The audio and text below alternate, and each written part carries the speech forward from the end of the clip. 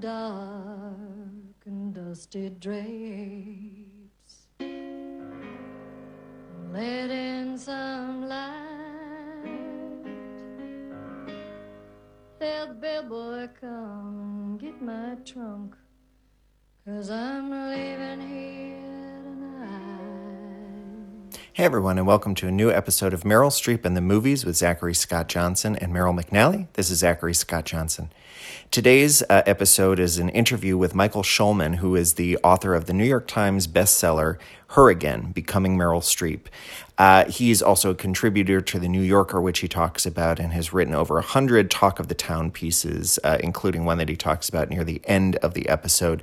You won't believe the lunch that he had right before joining the two of us. This is actually the first episode of this show that Meryl and I are in the same room for. I was in New York, and so we got together and interviewed Michael Schulman at his home. He was kind enough to invite us over, so thank you to him. We kind of start this interview right in the thick of it. We didn't really kind of say go. We just kind of started talking, and so there's no definitive beginning. So enjoy this episode. You can email us at merylstreeppodcast@gmail.com, and we'd love to hear from you, and we'll be back soon with another movie review soon. Normally we kind of start with the what have you seen lately? It's like the only non-Meryl related segment of the show, but we don't have to do that unless you've seen something that you want to talk about. I mean, I've seen a bunch of good things lately. I mean, I saw The Irishman, which I'm so obsessed with. I went to a screening of it. It's fantastic. Is it? It's just like incredibly, the performance that was a big takeaway for me was Joe Pesci's. Interesting. He was fantastic. And there's a story in the Times right now just about his career, which I haven't read yet, but I loved it. And then Marriage Story, which is just out, is so good. Is it? So, yeah. Do you think Laura Dern's going to get the Oscar for that? Is she? Well, she'd be up against J-Lo, so maybe. I mean, she's fantastic in it. She plays a sort of really put together shark divorce lawyer. But I'm kind of rooting for Adam Driver for Best Actor. I mean, I think he's fantastic in it. And I just wrote a long profile of him, so I spent a lot of time with him talking about the movie, and oh my gosh. I mean, both of those movies really blew me away. Interesting. So The Irishman, you went to, because it's at a Broadway theater. Is that where you saw it, or did you see it in one of the movie theaters? I went to a press screening that I guess Netflix or someone invited me to. And I just, it was a 10 a.m. screening. So by the time I got out of there, it was mid-afternoon. Right. It's like going on a long flight. Yeah. Wow. It is almost 4 hours, isn't it? Yeah. Wow. Yeah, but it doesn't drag. I mean, I would see it again. Wow.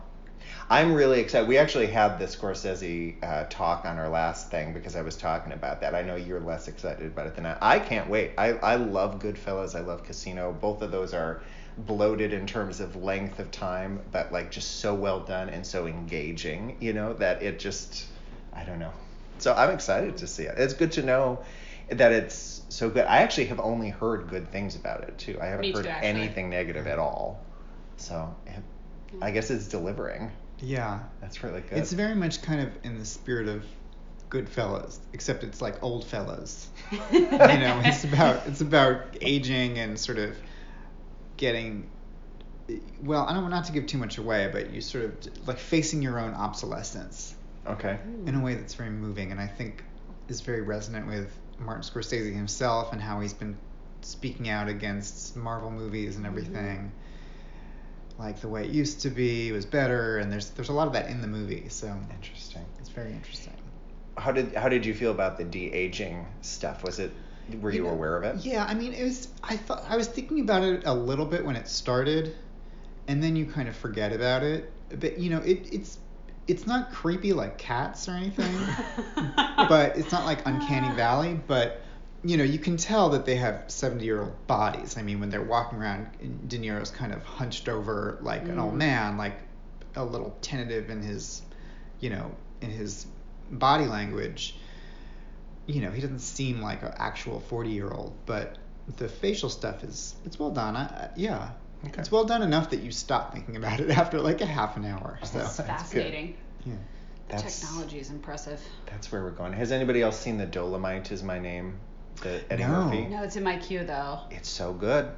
That's Yeah. what I wanted to say. We can talk maybe next time about like the Broadway stuff, but Dolomite Is My Name is really good. Like surprisingly good. It's a little bit kind of more, it's more like old school Eddie Murphy than I expected it to be. Like it's really crass. It's really like kind of his old school. I don't know. It wasn't exactly what I expected, not really knowing much about that whole story, but I think he might be in line for an Oscar. I know there's been a lot of maybe, he's kind of on the bubble. If you look at the predictions that most websites have, he's like in that maybe 5th or 6th spot. I can't remember who's splitting that vote. Him and one other person are like, one of them will get it, but the other won't. But those prediction things there's usually at least one surprise anyway, so you never know how those go. I'm never rooting for anybody to not win, but it is sort of enjoyable to see his reaction when he loses. He's so theatrical about it. He walked out after he lost. Yeah. Didn't he? He walked out after losing for Dreamgirls. Yeah. Huh. Yeah. He was not happy. Good. I think more people should do that. I Just know, right? storm Have an out. honest reaction. Bye-bye. Didn't Spike Lee do that at the, when he lost something to the year of the Green Book? controversy? Yeah. He tried to walk out and he couldn't actually get out. I think everyone should do that when they leave. They should just be like, screw this, I'm out of here, meet me at the bar. My favorite, you guys probably know all about this, but when Samuel L. Jackson was nominated for Pulp Fiction and lost to Martin Landau, which was another one of those like career awards, not really for that performance, you can literally see him going, fuck this. That's amazing. It's pretty good. There's a couple others like that where you can actually see it's they practice their losing face. They have to. Well, yeah. But It's like the Miss America phenomenon where the winner bawls her eyes out, but the losers are all smiling, happy. Yeah. And it should be the opposite. it is. Did you see anything that you wanted to talk about? Oh gosh, film-wise. No, I haven't watched any films lately. I've been so I spent the weekend in Disneyland with my sister, like reliving my childhood, which was very fun and exhausting and crowded. So I no haven't seen movie anything time. lately. No. That's all right. I'm trying to think. Oh, I did watch The King, the David Michôd film on Netflix. And I had read mixed reviews about it. I really liked it, but I also had like earphones in and was fully focused on the performances, and I really, really enjoyed it. They have a nice trailer for that on Netflix. It looks somewhat They adapted it well. Did they? Yeah. I find myself with that kind of material right now when I see something like that, I'm like, I want to see that. I'm not in the place to see that. It's also dark and long. There's a lot of long movies out right now, really long movies, and I don't know. I just like dark and long. I'm not in a place right now where I have time for a bunch of long, dark movies. So You'll save it for The Irishman. It's interesting that all of our choices for this segment have been Netflix movies. I That's know. true. It tells you something. Yeah. Netflix is really. I mean, I can't actually remember the last Doing time pretty I well. went into a movie theater. It's been a couple months, for sure. Yeah, I don't go into a movie theater very often, which is sad. I Enjoy still do go. I don't remember, it wasn't that. I think Judy was the last thing I saw, and that was recently. But I think, there is something about the Netflix it's good and bad, as like everybody's talking about. It's not like the big screen experience, but it's so much more convenient. I don't know. Our TVs are so big now that really the problem is you can look at your phone, where in the movie theater you're not supposed to. You're like focusing for 2.5 hours. When I'm at home, if I'm watching Netflix, I don't always do the thing where I just focus on the movie, which it's a different experience than watching because of that, So that's the part of movies that I think people are missing with Netflix movies. Well, I saw Marriage Story and The Irishman in theaters, which I would recommend, especially for The Irishman, because you need to just get lost in it and not think about how your day is going by. Right. It's like you want to sort of emerge, 3.5 hours later and feel like you've been somewhere else. Right. Well, and I think there's a reason that Netflix, in all of their choices and everything that they're doing, you'll notice they're not really making very many action movies. They're still saving. I mean, every once in a while they do. They did that Brad Pitt one that was supposed to be better couple of years ago. Even the Will Smith, the zombie thing that everybody watched and nobody, you know what I'm talking about? Yeah. That Will Smith one? Bright. I think it's called Bright. Yeah. So they're not like going full, like I think they're doing the like smaller dramas and comedies. I don't know. I guess I haven't really thought about that, so maybe I'm wrong, but it seems like No, I think you're right. They do a lot of episodic content too. it's more nowadays. If you're going to spend $15, $20 or whatever to go see a movie, it's usually, for me, as it is I think for most people, is this a movie I need to see in the theater? And what qualifies it for me is like, is this something, if it's something smaller like Judy, I can watch that at home and I don't lose much from that, you know. It's better in the theater. I think everything's better in the theater, but there are certainly things that make a difference watching on a big screen and on a small screen, you know. So it's interesting to see which falls into which category, I guess. Maybe Netflix is being purposeful in what they're kind of choosing to spend their money on, but No. I don't know. Maybe. I don't know. Well, Meryl? let's dive in with some Meryl. Okay, so Her Again. Let's start at the beginning. Where did the genesis for the idea come from? Well, to tell the truth, it had a lot to do with her awards show speeches, which I became completely obsessed with. This was probably around 10 years ago when she started just winning everything. And I became kind of just obsessed with her acceptance speeches. Like, you know, when she won the Emmy for Angels in America, and she said, "There are some days when I myself think I'm overrated, but not today." Right. And then, of course, when she won the Oscar for The Iron Lady, and said, and when they called my name, it was like I could hear half of America going, "Come on, why? Her again." But whatever. Which, of course, gave the book its title. Right. So anyway, I kind of I started memorizing them, like to recite at parties and stuff. And then my friend Rachel and I, at some point, started this show called You Like Me, which was an evening of acceptance speeches, which we had like comedians and downtown performers and, you know, just funny actor kind of people reciting award show acceptance speeches verbatim, like as dramatic monologues. I love that idea so much. And we did it every year in a variety of places. Most recently it was at Joe's Pub, and it was always like the night before the Oscars or the weekend of the Oscars. Yeah, it was really fun. So we got like we had Billy Eichner, before he was super famous, did Elaine Stritch's Emmy speech. We had, I don't know, Julie Klausner did Patti LuPone's Tony speech.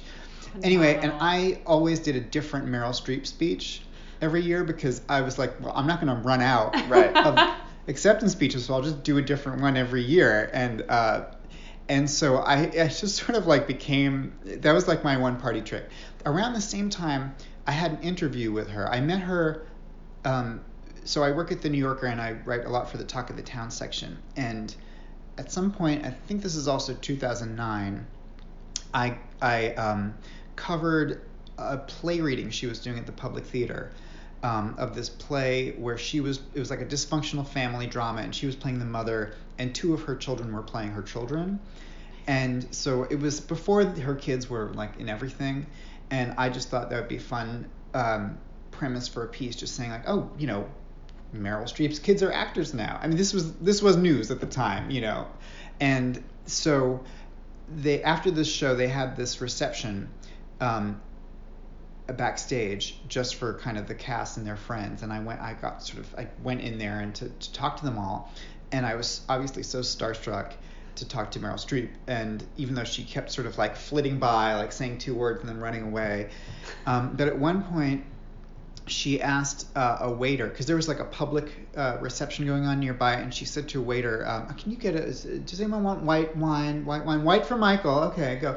So then a few minutes later, the waiter comes back with a tray of white wine glasses and starts Meryl starts handing them out to everyone grandly, and she tries handing me one glass of wine, and I said, oh, you know, I don't have a free hand, because I had my tape recorder and my notebook and pen and everything. And so she just placed the wine glass on her palm and held it out and said, well, I'll be your cocktail table. Everybody needs an end table. And then all of her kids who were there, like Grace and her son Henry, like also stuck out their palms, like doing the same thing. And I just had this moment where I was like, okay, Meryl Streep is my end table right now. Like, it was so surreal. And so that just kind of like pushed my Meryl, fascination into the stratosphere. This very sort of brief encounter where she was at my cocktail table. Anyway, sorry, this is the long version of the story of how Amazing. How I wound the up long doing version the book. is what we want. Yeah. So, anyway, and then, at a certain point after that, I was contemplating wanting to do a book project, and was talking to an agent about it, and I guess the thing that really clicked for me is that, he was asking me, like, what are you obsessed with? And I was like, well, I mean, Meryl Streep for one. And I was also surprised that there were no really good books out about her. Right. There were these two kind of airport biographies from the 80s, which I own, but they're not researched biographies. They're all kind of like cut and pasted from magazine profiles and whatever. And it just seemed crazy that there was no contemporary, well-researched biography.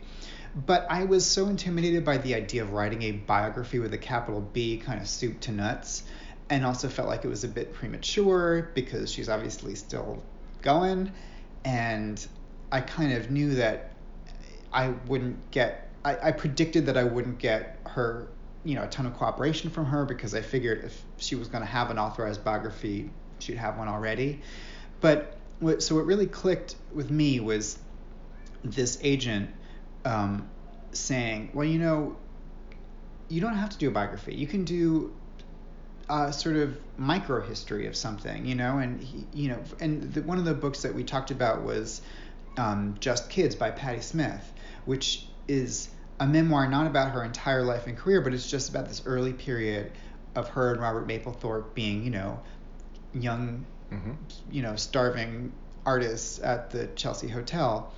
And so when he said that, I thought, this can be a sort of telling a story and not just going through every single movie, every single year of her life. And so that's where I came up with the idea of doing just her origin story, basically, her rise to fame, her coming of age in the 1970s. And the more I thought about that and sort of looked at what it entailed, the more it connected with other things I was interested in. I'm a real theater person, and these were her theater years, and there was all this great history of public theater and Joe Papp and Shakespeare in the Park, which I grew up seeing.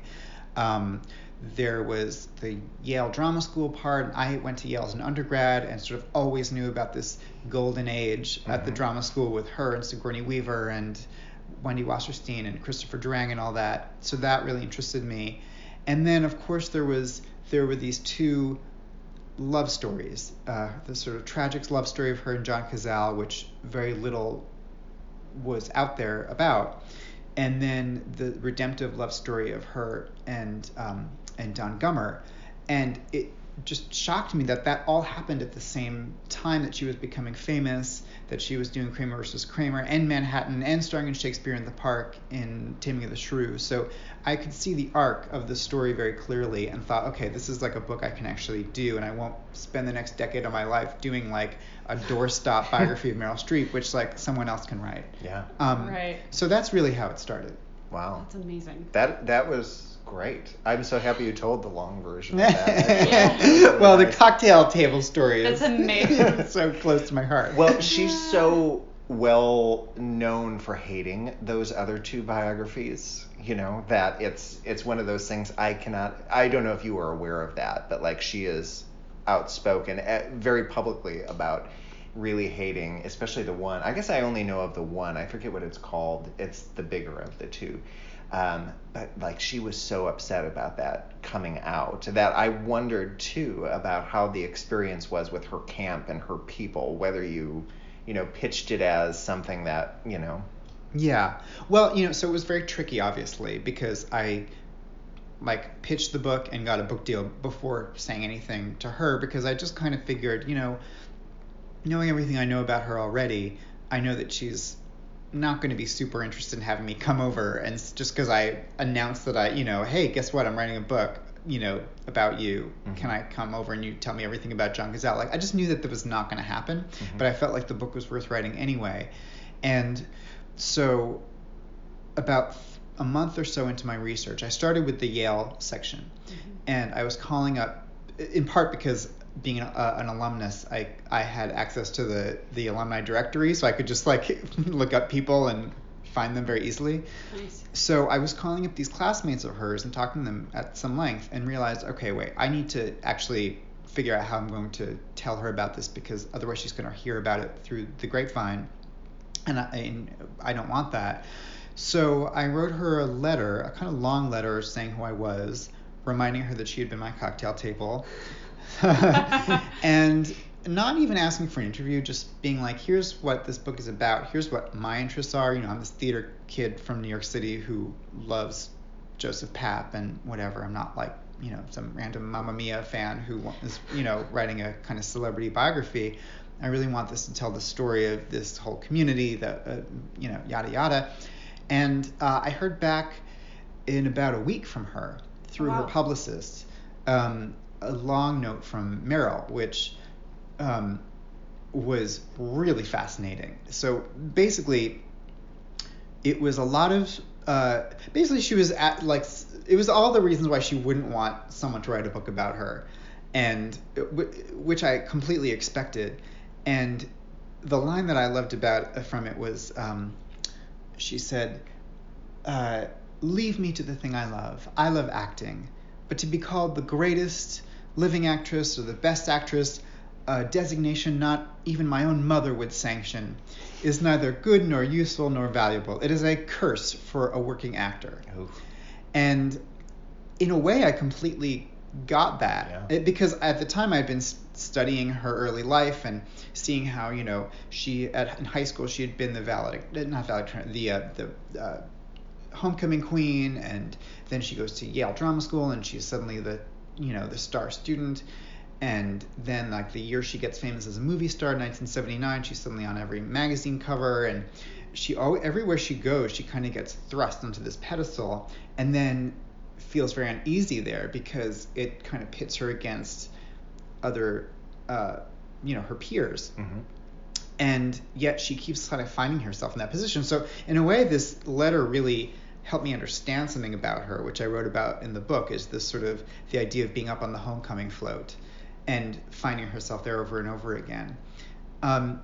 So that was helpful. It gave me some insight into her, and it also was like, okay, I basically wrote back and was like, well, okay, I'm not gonna, my book's not gonna be called Greatest Living Actress. That I understand that, and I understand where you're coming from completely, and really all I want to do is talk to some of the people who knew you then.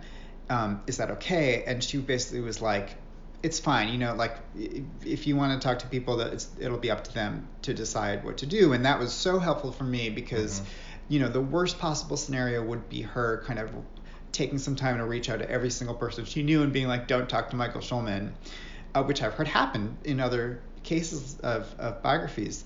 The best case scenario would have been, come on over to my apartment, I'll tell you everything, which I had no expectation was going to happen. So after that, I just started going to people, and 95% of the people I approached for interviews said yes. People were really happy to talk about sort of the good old days. And part of the concept of the book that was helpful was that I wasn't talking to a lot of movie stars about the recent past. It was really all like, tell me about working on this Shakespeare in the Park show from 1979, and people love talking about that stuff. So it was a kind of tricky. It was like a tricky little tango with her sort of existing, being out in the world, not helping but not hindering in a way, which I thought was a really good way to play it from her perspective, because it was very gracious, honestly. I mean, she could have made it very, very difficult, and she didn't. Right. Well, and it's interesting too, because my thought, as somebody who knows nothing about any of it really, is I found it kind of, I would feel like for somebody like her, who is established, whether she likes it or not, as the greatest, it's not a title she would put on herself, but also to have no real legitimate work about you in book form out there, it would seem like she would be open to that in a way of like, somebody's going to do it. At least she was aware of who you were, had met you before, probably had some like, you have legitimacy through your work.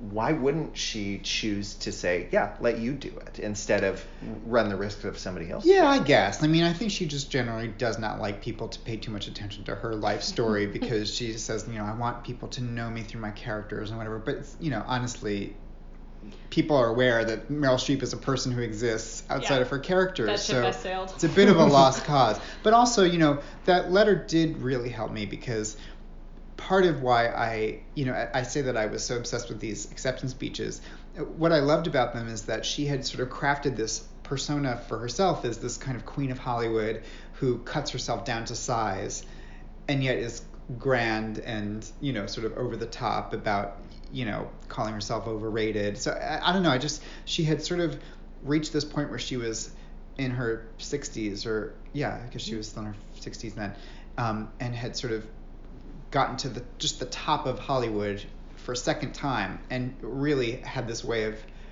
playing that role. And yet it made me wonder, who was she before she was the queen of Hollywood? Right. And was there a time in her life that was just sort of, like Lena Dunham on Girls, just kind of aimless and wandering and trying to figure out what to do with herself. And I thought that would be just a sort of, there was something really nostalgic and wistful about that, but also I felt like it would be more, I don't know, like honest and less polished, and the stuff I would find would be a little more like just gritty and interesting, which it was. And it sort of sidesteps that thing about her being this greatest living actress. Yeah. It's like an antidote to that. It's like here's who she was before she had all that. Here's the human being. Acclaim kind of stuck to her. Well, and the other thing too, before we like move, potentially move on from this subject too, is like the other side that I could see is if somebody had a somewhat tumultuous or real tumultuous childhood, like having an aversion to talking about that. Like I'm listening to Demi Moore's autobiography right now, which by the way, did you know she grew up in Roswell? Yeah. That's I read it. Did you? Because she grew up I'm from Roswell, New Mexico. I didn't know that. So I've been listening to it, and I'm not even like, I wouldn't consider myself a Demi Moore fan necessarily. I don't dislike her in any way, but I'm not like, oh, I love Demi Moore. But I was curious about her book mostly because of all the headlines it's been receiving. But like, wow, really tumultuous childhood. Really like crazy shit happened to her. Meryl didn't really, I mean, the Cazale stuff later was certainly interesting, but it wasn't like she had a dysfunctional childhood really in any way from the sounds of it. Right. She had a pretty idyllic experience growing up from the sounds of it. She had parents who loved her, siblings who loved her. She had opportunities, Mm-hmm. So it wasn't like there was something in her past that she was afraid that would get out, at least that I would be aware of. Yeah. So, No, I think it certainly wasn't that.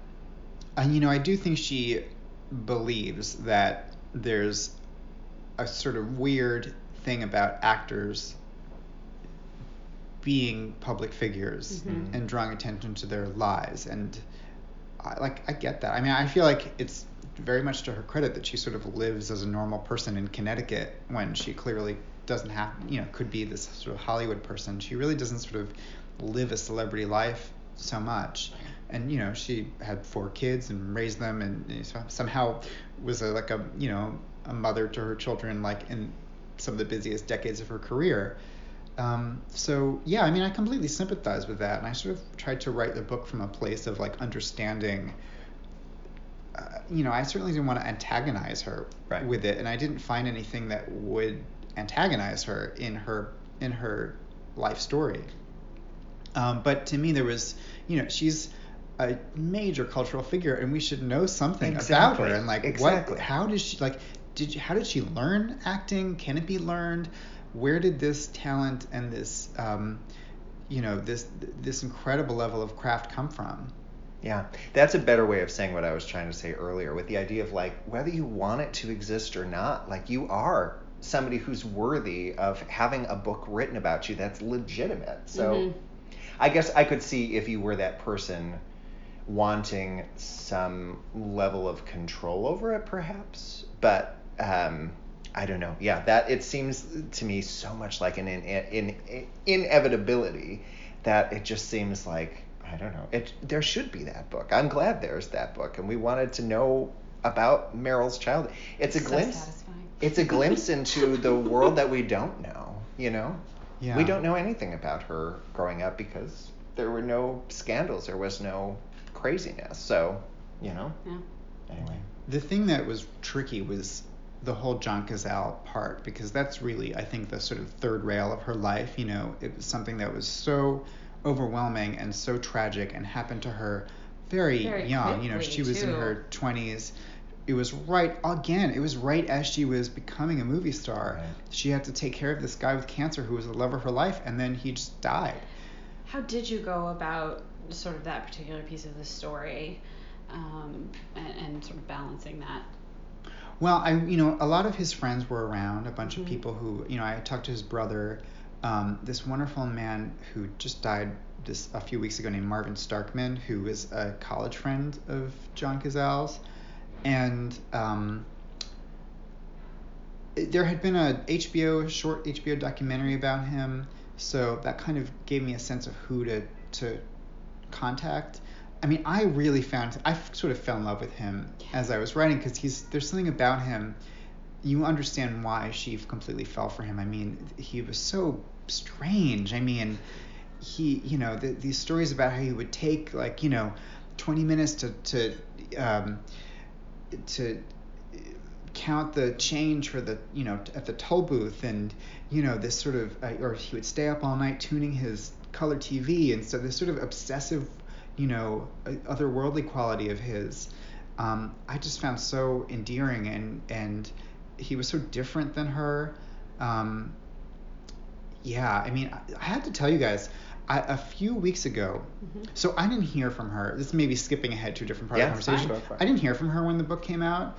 Terry Gross asked her what she thought of it, and she gave this sort of answer that was all over the place, very ambivalent. It was like, oh, well, he's a perfectly nice man, but I begged him not to write the book. But it was done in good faith, but I didn't read it. It was like kind of all over the map, and I was like, okay, well, I guess she has a lot of different feelings about it, at least in public. But then over the summer, that week when everyone was calling each other Fredo? Yeah. Like Chris Cuomo, and then Trump got in on it, and it was like Fredo was just being tossed around all over the place as an insult. Well, I really, having written the book and having sort of fallen in love with John Cazale, I really felt like someone needed to defend his work, or defend Fredo, really. So I wrote this piece for the New Yorker website about it, and kind of, it was a little bit about just jumping off of the news of the moment, and then talking about, how Fredo is a really complex, tragic figure in the Corleone family, and this great actor John Cazale brought that all out, all these different colors of this sort of guy who was basically the runt of the litter. And it just turned into me gushing about John Cazale. So that came out on a Tuesday. Thursday morning, I get my second email from Meryl in 5 years. Wow. Thanking me for writing it. And I was just like flat floored, because, she writes, she was like, she said, like, thank you for the ambush of emotion that came with this piece. I had wanted a white knight to ride into this fray and defend John and his beautiful work and understanding of human frailty, blah, blah, blah. And, and there you were on a white knight with your flaming sword. And I was like, oh my goodness, this is... That's amazing. I really don't know. So I feel like in the end, that was obviously such a sensitive subject in the book and in life. But, had I not delved into it so much and learned so much about John, I wouldn't have, felt this urgency of saying something about him this one week and gotten this reaction from her, which was very warm and pretty overwhelming, I have to say. I can't imagine getting an email calling me a white knight from Meryl Streep. I know. It's very intense. Well, when Meryl Streep shows up in the two thing, does your heart skip a beat thinking, okay, this is it. This is about the book. It's either fuck you or I loved it. I feel like mine. No, well, it wasn't. These are not emails directly from her. These were from someone from at her her publicity office. Sure. But this one had the subject line, "A note from Meryl." Yeah. And this is, at least 2 years after the book came out. So I wasn't sitting there expecting to hear from her. I mean, I maybe was, when it first came out, but didn't. So it was completely out of the blue. It's amazing. It's so funny because you talk about your obsession with her acceptance speeches, and we happened to record our pilot episode the day before her Golden Globe speech where she went after Trump. Oh, wow. And it was a good time for our podcast. It was. It sort of launched the podcast in a very successful way, so that we got a lot of listeners very quickly. Yeah. Because she was just sort of on the public's brain. Yeah. On their minds. I know. I remember feeling that day like, my Twitter feed was all people talking about Meryl Streep, and I sort of felt like being John Malkovich when he goes into his own brain and everyone's just saying Malkovich. It's like, oh wow, this is sort of, everyone has jumped into my brain. I'm pretty much thinking about her all the time. Yeah. That's amazing. Yeah, wow. What was something, this is kind of a generic question, but you never know what will come of it too. What, in the research that you did for the book, what was the most surprising thing that you found out about Meryl Streep? What was something that you didn't expect to learn? I guess the sort of main overarching theme that was surprising was feminism, because I didn't go in really, that wasn't really part of my thinking going in. And then I realized how important it was to talk about second wave feminism in the 70s and how that shaped her, and how outspoken she had been on occasion as a very young actress, and how that played into all sorts of things. That summer that she was playing Catherine the Shrew and doing Kramer versus Kramer, she was reading Germaine Greer and sort of modeling Kate on Germaine Greer, and it just kept bubbling up in a way that excited me, because I thought, okay, this is actually something that helps contextualize everything she's doing now, whether it's campaigning for Hillary Clinton or doing Suffragette, or the speech where she called Walt Disney a gender bigot. Like, all this stuff was happening around the same time that was like, oh, Meryl Streep is this really outspoken feminist, and finding the seeds of that was really exciting. And then just kind of plot wise, like everything I found out about Dustin Hoffman and Kramer versus Kramer was like, I didn't expect that. And I sort of thought of, it was just, what can I tell you? I learned a lot. A part of it, some of it was actually just out there, but had been sort of told by various people as like a funny story. Like, she talked about him slapping her on the Graham Norton show, I think, just as like a funny aside. And as I talked to people who worked on the movie, they said they were shocked and horrified when that happened. And then some things like Dustin had sort of bragged about how he had, made the scene better doing this particular thing. And, and then I would talk to, Robert Benton, or this guy who was a assistant producer, and they were all saying, well, Dustin was a nightmare, and he, these were his methods of quote unquote method acting, of sort of getting performances out of people. And, I don't know, as I sort of nailed down that part of the story, I thought it was all surprising. Yeah. We spoke to Benton too. And I think actually when we spoke to him, I think there was an excerpt of your book that had come out. I don't know if it was with the New Yorker, was it Vanity Fair? Yeah, it was Vanity Fair. Okay. Yeah. And so we had a whole conversation before. We're like, well, how hard do we push Robert Benton? First of all, he's 90 years old, but we want to know what, this sounds crazy. And again, it's that whole sort of like looking through the lens of today. He would never have gotten away with it, or you would hope that he would never get away with something like that today. But in the 70s, Dustin, you mean? Dustin, yeah. Yeah. In the 70s, you could see how it just wasn't something that like would stop a movie from being made. So like, I feel like that kind of stuff was happening on film sets way more than we're aware, you know, stuff that was inappropriate, you know. And so I don't know, I feel like Benton to us kind of gave a like, oh, I just didn't know all of it was happening. I think kind he of compared response. Dustin Hoffman to a Ferrari. A Ferrari? Yeah, like right? Wasn't there a Yeah, car? there was a car metaphor, There was a yeah. car metaphor about how you know, when you have something that works at such a like sort of high end, high frequency kind of that they're gonna do what they're gonna do. Yeah. I'd have to re-listen. Yeah, but I remember a car analogy. My impression of it is that Dustin was really the power player in Yeah. that whole situation, and I don't think that Benton could have controlled this. I mean, I think Yeah. maybe he didn't. I couldn't really say. Like, I really don't lay a ton of blame at his feet. I don't either. No. I think it was like it was a Dustin project, Yeah. and Dustin had so much of the sort of star capital going into it. But I also do think that some people liked it. I mean, when I talked to Jane Alexander, she loved working with him. She had already worked with him on All the President's Men, and she thought this stuff he pulled was great. So I don't know. I feel like it's complex. You know, it's worth knowing about. Yeah. In terms of how certain actors work and what movie sets were like in the 70s, and I'm sure some still are. To me, it was like this meeting of two people who had very different ideas of what acting was, Right. and it was just this kaboom, you know? I think in light of information that's come out about Dustin Hoffman since, I have a lot of respect for the level with which Robert Benton and Meryl Streep have been very gracious and not outspoken about Right. any negative opinions about what happened on that movie. Like, it just is what it is. It happened, and you know, we all won awards because of it. And Yeah. like, they're just very gracious. And she was very gracious to both of, and I hope it didn't come off like we were accusing Robert Benton of anything. Like I said, I think he did his job. I don't know.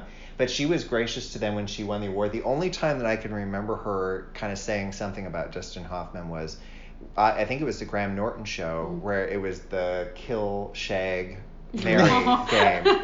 It was, Killed him? She killed Dustin Hoffman, and she really didn't have to think about it. I think it was Robert Redford was one of the other ones I can't remember, and I can't remember who the third. I think Jack Nicholson. I think she Yep. said she would shag Jack and marry Redford Yeah. and kill, and then she said and killed. You know, she just kind of tossed out like, of course I'd kill Dustin. Right. But he's, you know, I don't know. He's, you know, getting back to the Jane Alexander thing too, though. Jane Alexander replaced somebody else on that movie who was so frazzled by Dustin Hoffman that she quit. Yeah. You know, or was fired because she couldn't take it. I don't know, but like, That's where she the was car fired, analogy yeah. came from. It's She was so fired. She had dysfunctional. a stammer, like Right. a stutter, and it came out because she was so frazzled by nervous. him, and then he just tossed her. It's just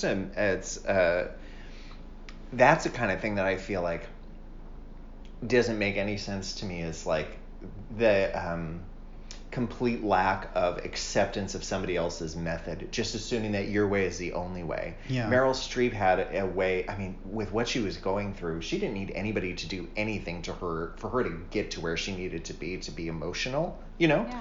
Exactly, and she also is not a method actress, so Right. she's not going on that set thinking, I need to dredge up something from my past in order to feel this emotion or act this emotion.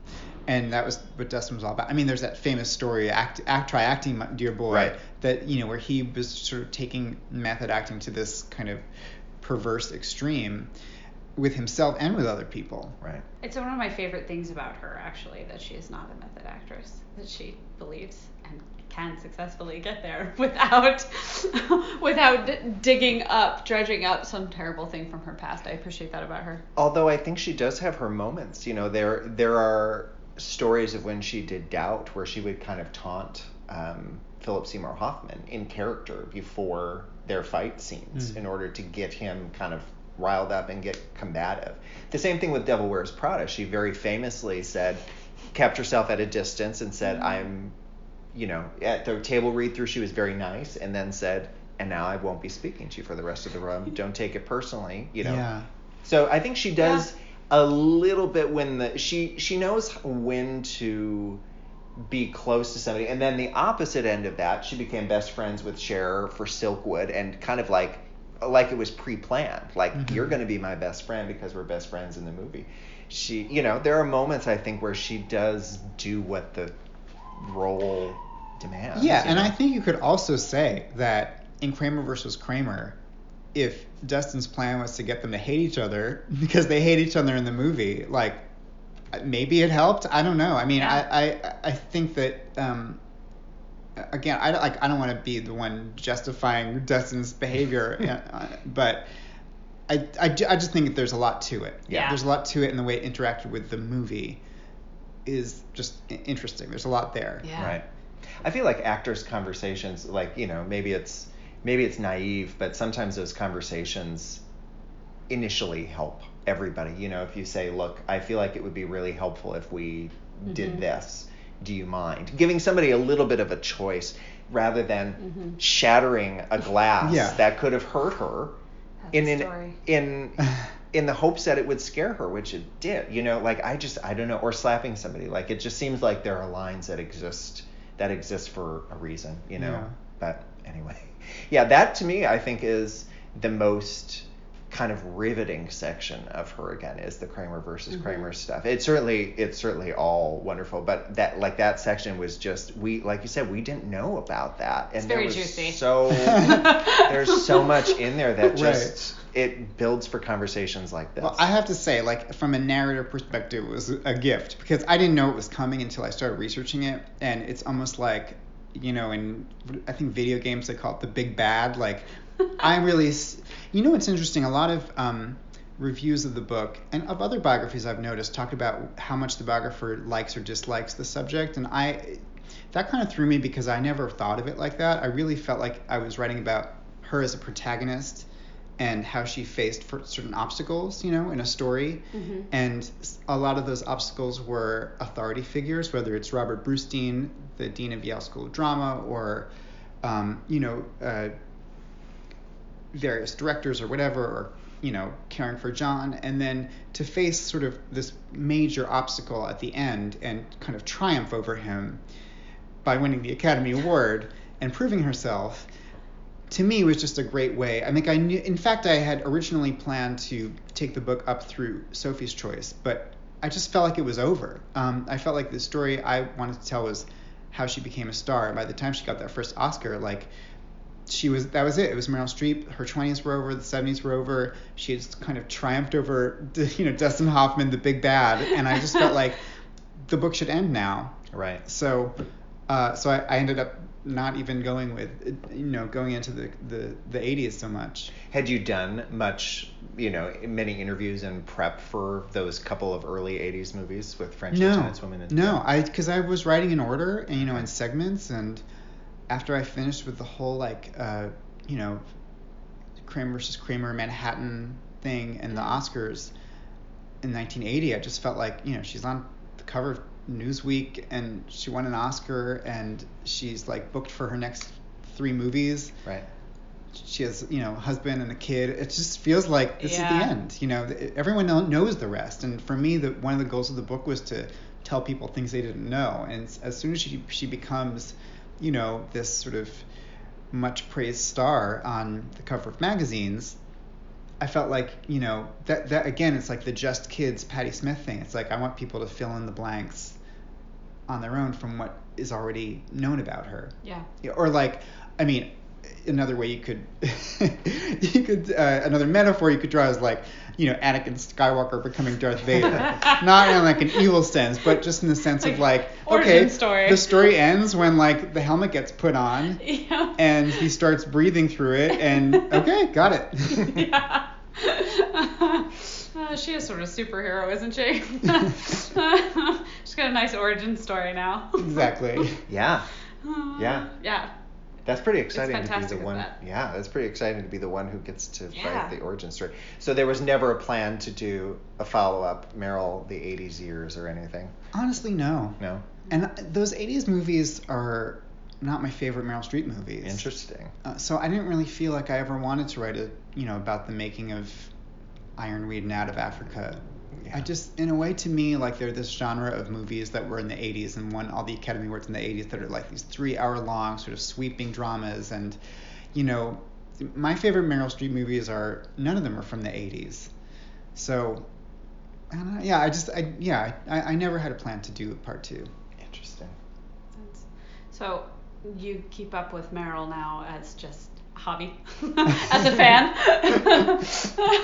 Oh, yeah. I mean, I run out to see everything, and yeah. Have you had, outside of the correspondence that you mentioned, do you ever just bump into her at any of the other screenings or anything that you go to? Oh, here's the story. As I was finishing up the book, I wrote a New York Times profile of Alan Cumming when he was in Cabaret. Nice. And his memoir was coming out. And at the time, he threw a party in his dressing room every night called Club Cumming, which is now a bar. It just grew out of his dressing room party. So I went to a bunch of them. The first time I went, Monica Lewinsky was there. And this is a small dressing room. You know, dressing rooms are not palatial on Broadway, even when you're the star. It would just be like 50 people crammed in this room. And so then I went to a second night of Club Cumming, and I'm talking to someone, and suddenly I look over their shoulder, and there is Meryl Streep with one of the daughters. I think it was Grace. And they're like talking to Linda Eamon, who was in the show. Yeah. And this poor person I was talking to, I was just like, my Jack's jaw slackened, and I was like speechless, and I was like, sorry, what? And it was like while I was writing the book, so I was just this, I don't know, my husband was there, thank God, and I was like, do I say something? Do I talk to her? Like, this isn't like a premiere or anything. This is sort of a private party in a very small dressing room. Yeah. I feel like I should say something. And, you know, by the time I worked up the courage, she was sort of about to leave. And I was like, hi, I'm Michael. I wrote you that letter. I'm writing that book. And she was like, oh, yes, hi. Shook my hand. And then I turned to Grace and said, yes, and I met you backstage at that thing in the Public Theater. And she was like, right, of course. And when I turned back, Meryl was gone. So it's like she was out of there. And she certainly wasn't going to stay for me. But it was, I mean, I was like beside myself to be in this tiny dressing room, and there she appears. And I basically had spent a year and a half getting up every morning and thinking about her, which is just a weird thing for any biographer, is that you live so much of your life around this person who either is dead or you don't really know, or even if you're interviewing them, it's just a lot of life to live sort of around someone. So to see her just materialize was crazy. Yeah, and not be prepared for it. Yeah. By the way, It's everybody, intense. Meryl's coming tonight. Is a nice warning, although maybe No, there was no warning. Yeah. She was just there. right. Oh, magic. Just appeared like a vision. That's amazing. Apropos of absolutely nothing, I find myself thinking of something you said a minute ago when you were talking about biographies, how much they like or don't like their subject, and my mind immediately went to, that's an interesting idea, writing a biography on somebody who you don't like. You know, because doesn't everybody, if you are writing a biography, don't you generally appreciate the person? But then there are biographies on Hitler, so, you know. Can you write that book? There are about plenty somebody of you negative hate? biographies. I mean, this one that just came out about Susan Sontag, I haven't read it, but I've read reviews that just talk about how it kind of rips her down from the pedestal and whatever. I mean, I'm sure there's a lot of appreciation in this takedown, but yeah, I mean, there have been tons of sort of, you know, takedown biographies. You know, for me, that's true. Writing about any book is hard enough. Yeah, I just never thought of myself. I was never comfortable with the idea of being like judge and jury over someone's personhood, like life. Mm-hmm. I just never thought of myself that way, and I just went in kind of loving her, and, you know, came out with just a deepened appreciation of who she was. Yeah, and that comes across as well. Oh, yeah. Yeah, that would just be, signing on for a project like that would seem so Daunting. awful to, like, write something about somebody who, like, why would you spend your, you know, a year of your life or however long it takes to write a book, you know, if writing about somebody, like, that's just so toxic, you know, but there are reasons to do it. We need those books as well. But how long did it take you to write the book? I think a year and a half-ish. who was particularly, it doesn't matter famous or non, who was somebody who was somebody who gave you a lot of like particularly interesting insights, would you say? Who was a good interview? There was this kind of surprise character of Mike Booth, her high school boyfriend, who I just stumbled upon. I mean, I went to her hometown library and just like copied names out of a book, a directory, and just called him, and he was like, "Oh, yeah, I know Meryl. I got a lot of stuff. I should show it to you." And then it turned out, you know, he was living in, I think, Rhode Island, and he came in and had lunch with me, and he had saved all of her letters from 1969, from when she was a freshman at Vassar, and he was in Vietnam, and I was just like, wow, this is like a whole other dimension, and this is something no one has. You know, I mean, I think some people in the end felt that I put in too much of this guy, but I was so captivated by him. I thought it was amazing that she had this whole relationship with someone who was in Vietnam, kind of writing letters back home to her, and then, you know, however many years later, just like 5 or so, 6 or 7, you know, she does The Deer Hunter, right. And it's kind of, she was that person for somebody, this kind of girl back home. So I just thought he had so much detail in what he remembered and what he was able to give me, and also these letters were incredible. I mean, just her writing about the day she finished reading the portrait of the artist as a young man, as a freshman at Vassar, and, you know, feeling so lonely that she wanted to go down the hall and tell someone to feel her head, to see if she had a fever, just to feel someone's hand on her forehead. I mean, these are things that she probably doesn't even remember, because they're in some letter that she wrote 50 years ago. Right. So I found that all very compelling and put a lot of it in. But I found him to be just a very compelling person, and someone who was very nervous about being part of the book. So it was a long process. But and then, I mean, tons of people. I thought Benton was great. I mean, I just thought he was so sweet and so lovely, humane, and has so much texture to what he would say. He's really funny too. He's really funny, really a sweet guy. And then after the week the book came out, or the month, I got the IFC Center around the corner from here to let me do like a little Meryl Streep film festival. And so we had a screening of Kramer versus Kramer, and Benton came and did a Q&A with me afterward, which was fantastic. And we also did one the week before with Jerry Schatzberg, who directed The Seduction of Joe Tynan. Yeah. Oh, wow. So I got these two and then we also showed The Deer Hunter, but obviously I couldn't get Michael Cimino.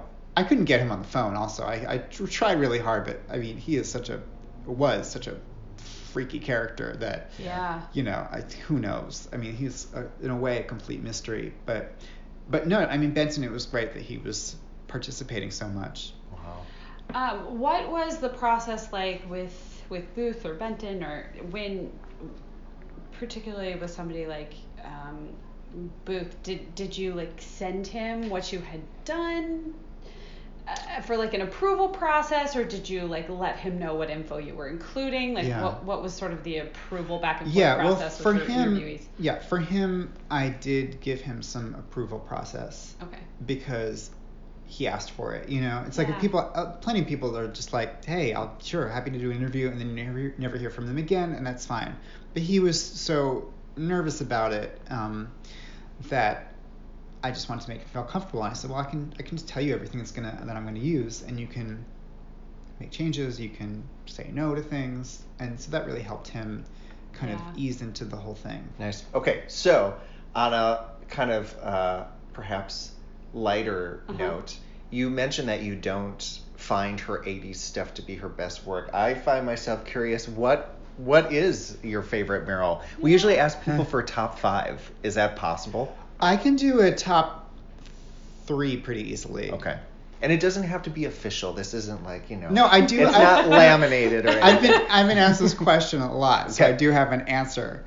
I mean, well, number 3 is Death Becomes Her, just because I loved it so much, like growing up, and I could watch it any moment of any day. Okay.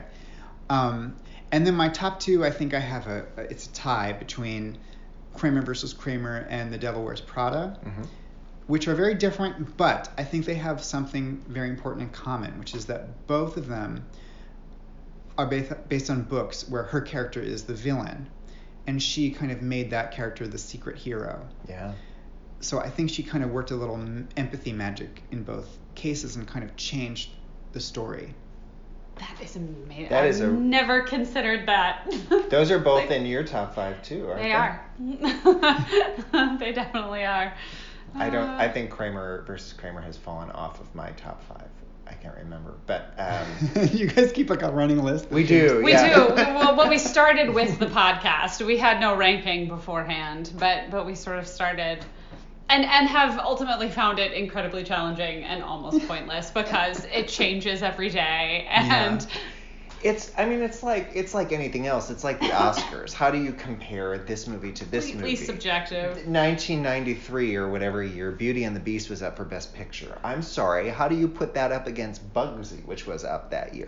Seriously, how do you compare and say this one is the best movie of that year? It's kind of silly. And so it's similar to that. Lists are inherently subjective and based upon, like, we both found ourselves very moved by The Post.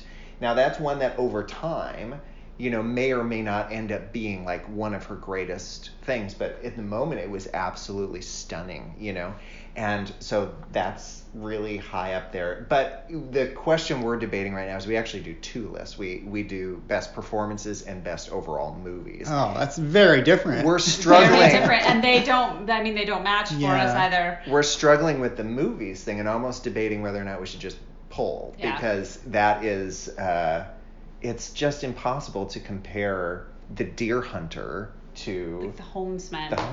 That one actually, they're both like so dark and overly long. But like we were talking about, like tiny like cameos versus like full roles. Those very things. tricky. It's not a useful comparison, I don't think. But like Julie and Julia is in my top 5 performances, and it's really not the best movie. But her performance is so warm and so lovely. I think the same could be said about Postcards from the Edge in a way. I've always loved her performance in that movie. Nostalgic favorites. It's nostalgia, yeah. And I think the movie itself is actually pretty good, but it's just one of those that maybe not quite as strong as some of her other. It's an odd movie, She's had some left field choices. I mean that in the best way. I love that movie, but it's an odd movie, I've talked about this before, but Kramer versus Kramer was one of the first Meryl Streep movies I ever saw, and I was, I don't know, maybe 5 or 6. My mom would watch it. And I mean, that little kid falling off the jungle gym and cutting him. I mean, it left a big impression. She left a big impression. So I was like watching her from very little, like sort of obsessed. Yeah. And I was like, ooh, she has my name. Yeah. She sure does. Yeah. And I grew up in Manhattan, and kind of the local, on the Upper East Side, and that movie is kind of an Upper East Side movie, so to me it has this extra little pull of just, that's the city kind of as my earliest memories of it were. Yeah. So it also has a nostalgic, Yeah, I loved, as I was writing that chapter, I would visit some of the places like J.G. Mellon's, where they have their lunch. Yeah. I went on a little Kramer versus Kramer tour, like the courthouse is right downtown here. And there are a lot of real places in it. Wow. It's really neat. You were going to tell us a story. About earlier. lunch. Is that what? Is Yeah, that yeah, what you were gonna ask? I'm like, I've been I'm ready. dying to tell you guys. Yeah, I've been like, when's a good place to insert I this know, question about this lunch? We don't tell know you. anything, Okay. so it's... Okay. I'm just, honestly, I am just still coming down off the high from the lunch I had today. Here's who I was in the company of at 12 noon to 2 p.m. today. I had lunch with Christine Baranski. Oh, shit. And Cynthia Nixon. What? Ooh. And Glenn Close. Oh, that was... Oh my God. And Whoopi Goldberg. Oh, Stop! What in All the of them at once. What? So was it the 5 Oh my of you? gosh. Yes. It was the 5 of us. I'm high just listening to the name. I can't even believe it was real. Okay, so here's what it is. today is what would have been Mike Nichols' birthday. Oh, yeah. And so these 4 actresses had lunch with him at the same exact place for his last birthday 5 years ago, for his birthday lunch. And so there's this book that's coming out that's an oral history of Mike Nichols called Life Isn't Everything. And one of the authors of it pitched as a talk of the town piece for the New Yorker, why don't we get them all together on what would have been his birthday and have them all talk about that lunch. And I was like, if you can get them all in the same room at the same time on his birthday, like, yes, I will happily do that. And they all showed up. That's amazing. So we just spent 2 hours talking about Mike Nichols. It was like an out of body experience, because like any one of those people, I'd be like, okay, I have to be on my best interview game. But all 4 of them, I mean, honestly, I didn't say much because they were all just talking amongst themselves, and I was like in heaven, pinching myself. But there was this one moment, to bring it back to Meryl, where they were talking about, I had a copy of this oral history on me, and I took it out, and they all gave interviews for it. And Christine Baranski said, "Oh, I love the last quote in the book, the Meryl quote. Will you read it aloud?" And to me. And so I said, okay. And then I turned to the last page of the book and read this Meryl quote. And like in the middle of it, I realized I am playing the role of Meryl Streep for these 4 people. Like, I'm the Meryl Streep stand-in at this lunch, just by happenstance. And then I died. That's amazing. Isn't that crazy? Oh. Anyway, I won't say more than that because this piece, I still have to write it. But it was pretty fun. Watch for that in the New Yorker. Yes. Wow. I'm looking forward to that. I feel like we could have alternately done a Glenn Close podcast. I feel like we talk about certain other actresses all the time. Jessica Lange, Glenn Close, Sissy Spacek. I bring up a lot because I love Sissy Spacek. Yep. Diane Keaton. Yeah, there are a couple others, I think, as well. Jane Fonda. But yeah, there are. I feel like we could have just as easily done a Glenn Close podcast, to tell you the truth. I mean, like, so all of them are amazing. I just recently rewatched the pilot episode of Damages, Mm-hmm. just to watch Glenn Close because she's so magnificent in it. Yeah. And as you can imagine, every story about Mike Nichols is amazing. So just hearing them all talk about him was so excited. fantastic. Yeah, I have to get a fact checker to fact check that it was not a dream I had. Because like, especially when they asked me to like read Meryl's quote, it's just like, this could have easily happened in a dream. Yeah. Did you get a picture with them? No, I don't. Yeah, I know I try to play it cool, but it feels weird to do that. But I mean, you could have just done that just in case we need it for the article thing, you know. Yeah. I mean, I put all my concentration into just acting like a normal person and like playing it cool and not acting like a starstruck child, which I was. Did you find wherever you were in whatever, like, I assume public restaurant? Yeah. Was every table just looking over going, what the hell is happening? All of these people at actually, this. my back was to the rest of the restaurant, so I don't know. But the waiter came over at some point early on, and because they were right by the window by Park Avenue South, and said, there's some people taking pictures from the street. Do you want me to lower the blinds? And they were all like, yes, please. So. Well, it's quite a table. It was quite a table. I'd be taking pictures too. Oh my god. Actually, I wouldn't. I am very simple. Like when I meet or am around actors in particular, I am very camera averse. Well, yeah. I mean, I feel like there are certain. You can read somebody's energy and feel whether or not that's something that would be received or not. There are certain circumstances in which I feel like people are fine with it, and other circumstances in which it's inappropriate. But yeah, I feel like if you're spending time with them, you're very good at asking. Depends. Yeah. Depends on the circumstance. Reading the room. I didn't ask for a picture with Tony Bennett. I didn't ask. Bernadette Peters was at the thing, and we had a long conversation. I didn't ask for one with her because there are just sometimes when it feels like this would ruin the moment. Yeah. Sometimes the memory of it's enough, and I also think it depends on if you've had a genuine encounter with somebody or not too. If it's just like passing somebody, or you just saw somebody in a play and it feels like they would never remember me anyway, then, go for it. What do you got to lose? Yeah. But, in those circumstances, getting a picture with somebody always feels strange too, because it means so much more to you than it does to them. It's a transactional thing that and doesn't. I think people are so self-conscious now because of Instagram. They know that it's going to go up somewhere, and that it's going to be for public consumption. Right. So it's not really the same. It doesn't really feel like it's for you. So I don't know. When I'm being a professional journalist, I try to avoid the temptation to ask for stuff like that. I think if I just happened across someone, I may feel differently, but yeah. I don't know. I just had a fascinating discussion about how the stage door has now sort of become an unspoken part of the job for actors. Oh, yeah. And especially because security requires them to go through the stage door. They can't sort of find a separate exit because of safety issues. That, the theater security really wants them filing through the stage door, so they're sort of obligated.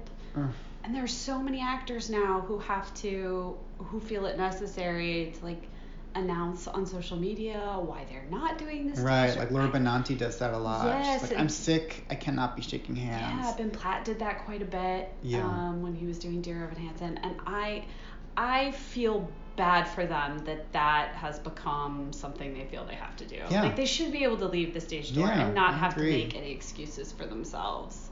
I went to see Ed Harris last night in To Kill a Mockingbird. It was actually his first night taking over the role from Jeff Daniels. And when I went into the box office in the afternoon, there was a couple in front of me who were buying tickets, and they were perfectly lovely. But the woman said, "Do I get to meet the cast afterwards?" To the guy, to the guy taking the ticket. That was exactly my reaction. I was like, "There's no way she just asked that question, right?" Meet the cast. And the ticket taker, had the weirdest not a VIP response. attendant. Yes. What did he say? He said, "Probably." He said, "It's Ed Harris's first night, so probably." And she goes, "Well, good, it's my birthday, so I wanted to meet them and thank them." And I was like, "Lady, are you out of your mind?" And I was like, first of all, Ed Harris, I don't know if he's going to be so warm to that. I don't know. He just seems like somebody who may not be all about the stage door thing. Maybe he is, and I've read him wrong. I don't know anything about him.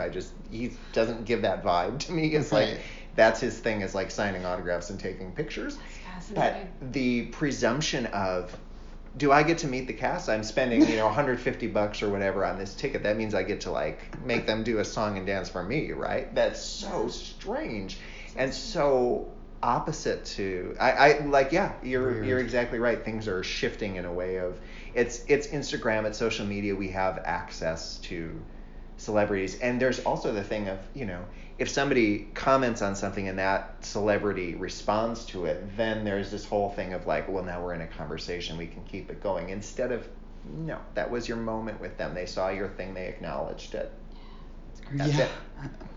That's what you get. Social media just No, I mean, I try to just take it one notch down from that always. Even when I got this lovely note from Meryl about the Fredo article, I didn't write back to her. Yeah. I wrote back to thanking her publicist, saying this means so much, thank you. But it's I'm not going to use this opportunity to open up some kind of dialogue, because she just wanted to say what she wanted to say. And, Yeah. Speaking of future Meryl, have there been press screenings? Have you seen the new Little Women? No. No, I'm very There haven't excited. press screenings. I haven't been to one. I'm dying to see it. They did one here in New York because they were. Oh yeah, I they think did. everybody except Emma Watson was here for it. Yeah, I saw a photo of Meryl Streep with Caitlin Kinnunen from The Prom, actually. Another Meryl movie that's going to be coming up. Right. coming up, which will be fun. Did you see the show? Yeah. It's so fun. Yeah, it's a good really part for cute. her. Yeah. It'll be fun to see. Do you have any, we obviously spend a lot of time, we kind of covered this a little bit with the Adam Driver thing, but we do spend a lot of time talking award show stuff. We do. Is there anybody who you find yourself pulling for this award season? For whether it's for the performance or you just like them and want them to win? I'm like that with Annette Bening. Just give her, just give her that Oscar already. Have you seen that movie? I haven't. I know. Sometimes I don't care if I even see the movie. I just want her to win. Fair enough. Fair enough. I mean, mostly I think Adam Driver would be great for Best Actor. I also think Joe Pesci for The Irishman would be great. Gosh, who else? Joe Pesci, the last time he won, his thank you speech was "thank you," and he walked off stage. Like, thank you. 2 words. Bye. Who? Okay, wait. Best actresses. Who this year? Probably. Well, Renee Zellweger probably. Oh right. I mean, yeah, that would be fine.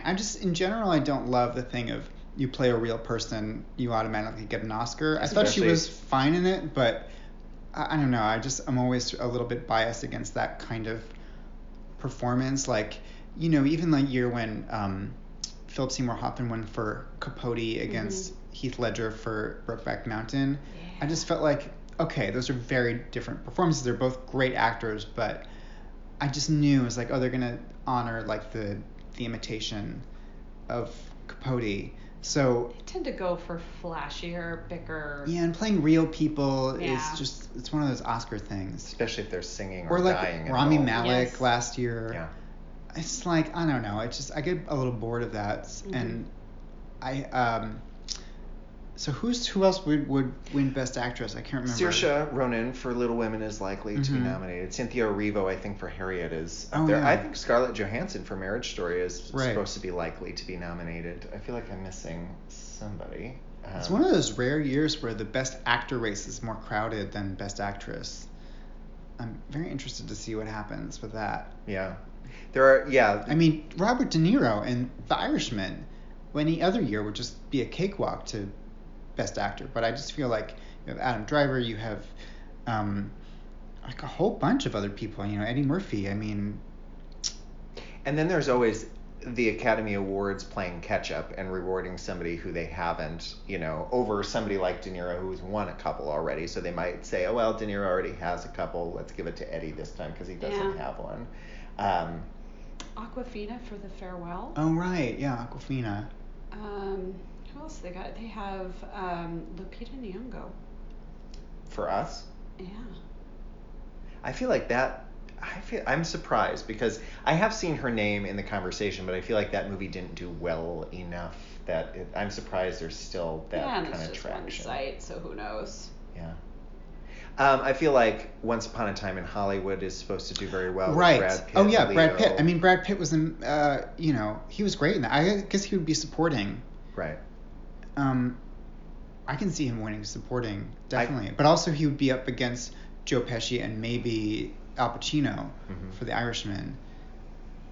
So. And then there's people like Jonathan Pryce in The Two Popes. Right, yeah, The Two Popes. Oh, Joaquin Phoenix for The Joker. That's the big one, yes. That's the big one. I haven't seen The Joker. I haven't either. But I'm pretty much against it on principle. And I really don't want him to win Best Actor, but, I'll see it eventually. Maybe I'll change my mind. But I just feel like, I don't know. It's just, yeah, I'm right there with you. I can't go near it with a 30-foot pole. I just, no. Uncut Gems is supposed to be, with Adam Sandler, is supposed to be in the running. I've always liked him. I don't know. He's not the most popular person for, real actors, but I don't know. I was actually in my hotel the other day as I was going to sleep. They had 50 First Dates on, which I hadn't seen in like 10 years. Gosh. They're both really charming in that movie. I really am surprised how charming Drew Barrymore and Adam Sandler are together. They are. They really are good together, I haven't seen that for a long time. Those are the big ones. Bombshell is still sort of in the mix. Right, Bombshell. Oh, I'm excited about that one more than anything else, I think. I wouldn't mind Charlize. They're actually saying Charlize she kind of really puts herself in the Best Actress conversation. I hope Nicole Kidman has something substantial. I'm blanking on her name, the other one in that movie, who's also Margot Robbie, who's also in Once Upon a Time. Yeah, I think she's more likely to be nominated for Once Upon a Time in Hollywood. Yeah. But she was great in. I mean, I really liked her. I liked that movie in general and thought she was really good. Even though she doesn't, it's not a huge part. Right. But, I don't know, gosh. And Laura Dern is so good in Marriage Story. she's fantastic. And Laura Dern, everyone just loves Laura Dern. Right. Yeah. And we haven't even seen what she's done in Little Women either. Right. And that's, I think, a pretty big role for her in Little Women, isn't it? Yeah. You're the Little Woman expert. I don't know. It depends on how she wrote it. That's true. Yeah. But I would assume Marmee has a pretty substantial role, as always. Yeah. The reviews that I've seen say, actually, I still don't know how to say her name, Florence Pugh. That's what I thought. Oh, but right, yeah. They say actually she's the one that is really like, she steals the movie, and kind of, I think whichever role that she's playing is a little bit expanded compared to previous versions. It's a little bit less. So the other one is Laurie, right? No, Laurie's the boy. Yeah. I don't remember. It's Little Joe, Women. Amy, Joe. Meg, and Beth. So, like, what Twitter says is a little bit less Joe in this one and a little bit more of Amy. Interesting. Well, so not going to be a Meryl year at the Oscars, probably. Probably not. I think The Laundromat was a little bit not received as well as. I think that was probably her chance. Right. Yeah, I didn't love that movie. Yeah, we were on the fence about it. How did you feel about the ending? Well, can we speak openly about the ending? Of course. Yeah, we Spoil- did. spoiler on our alert? episode. We already yeah, have, yeah. I thought it was bad. Like I felt really. My reaction was like, ugh, this is how you're ending the movie. I mean, first of all, I felt like I kind of felt like that movie was everything that Meryl Streep's detractors dislike about her all in one. It was like an accent with like funny. First of all, I knew she was that character the moment she was on screen. Right. The Argentinian woman. And then I felt like the sort of the nice mom character that she played through most of it was fine, but I felt like Meryl was almost a little bored with the character, and she kept doing those sort of weird tics that she does when I think she doesn't have enough to play. And then just the ending, I felt like it was a bit cheap to use Meryl Streep, the movie star, to kind of hammer home the point that we should care about this subject. Like, I didn't buy that Meryl Streep is like the world's expert on international fraud and like corporate tax so laws. Yeah, corporate tax laws. So having her tell it to us directly, I just felt was like, if the movie hasn't made us care, then don't have like Meryl Streep strip down her costume and tell us one more time. And then she strikes the Statue of Liberty pose, which I felt had nothing to do with this topic at all. I mean, I don't know. I just thought it was a bit of a cheap. I don't know. There were other things in that movie that I really loved that had nothing to do with her, like the whole China part. I thought was amazing. Like, I would have loved to see just that be the entire movie. I kind of respected it for being so episodic, but I don't know. Just didn't quite work for me. It's interesting. I think, well, you verbalized my issue with it much better than I did during our episode, because I had just watched it when we sat down to record, and I couldn't. The end just felt so heavy-handed. Yeah, heavy-handed. Yeah, and I couldn't quite wrap my head around why. Yeah. But I think you captured it really well. And I think that it was sort of around having just seen her be so good on Big Little Lies. It just made me think about how like she really needs some kind of internal conflict to play. If she's just playing this one thing, this one sweet lady from wherever in the laundromat, Yep. you can see her get a little restless. Yeah. And then something like Big Little Lies, where she has this sort of cognitive dissonance and this like, I miss my son, but was he an abuser? And and then it kind of pours out. I just think that's the best kind of Meryl Streep role, when she has this knotty internal life and you see her struggling with something, because she can do that better than anyone. That's why she's Meryl Streep. I mean, that's why Kramer versus Kramer, or Sophie's Choice. Sophie's Choice is all about this woman being pulled between like this fun, exciting new guy and this horrible feeling of guilt she has, and you can see that they're both like wrestling away inside of her brain. Mm-hmm. And to me, that's what brings out her best work, is inner conflict. Yeah. Nice. So besides the article that you mentioned, is there anything else we should look out for? Anything you want to plug? Anything you got coming up? Oh gosh. What would you send our listeners to go check out? Besides her again, of course. I mean, I'm working on a second book, which is going to take a long time, and there's no use plugging because it'll be years from now. It's not a biography. That's the last thing I wanted to do once I was done with that. But I don't know. I mean, you know, I'm a staff writer at the New Yorker, so I work there that people can check out. Most recently, a longer piece about Adam Driver. I write Talk of the Town, so I just did one recently on Isabelle Huppert, who's nice. another great actress who I Yeah. was so excited to meet. And I don't know when this Mike Nichols lunch thing is coming out, but, you know, That's keep an eye exciting. out. So Yeah. exciting. So you got a chance to sit down with Adam Driver and Yeah, I spent a lot of time with him. Yeah, That's so over the great. course of months. It was, you know, it's long. It's like a 7,000 word piece, so it's a Nice. lot of Adam Driver. Yeah. Wow. I've been really impressed by the work he's doing with veterans. I know that it's Yeah. with his organization, and then I think he's got some stuff in development as well. I don't.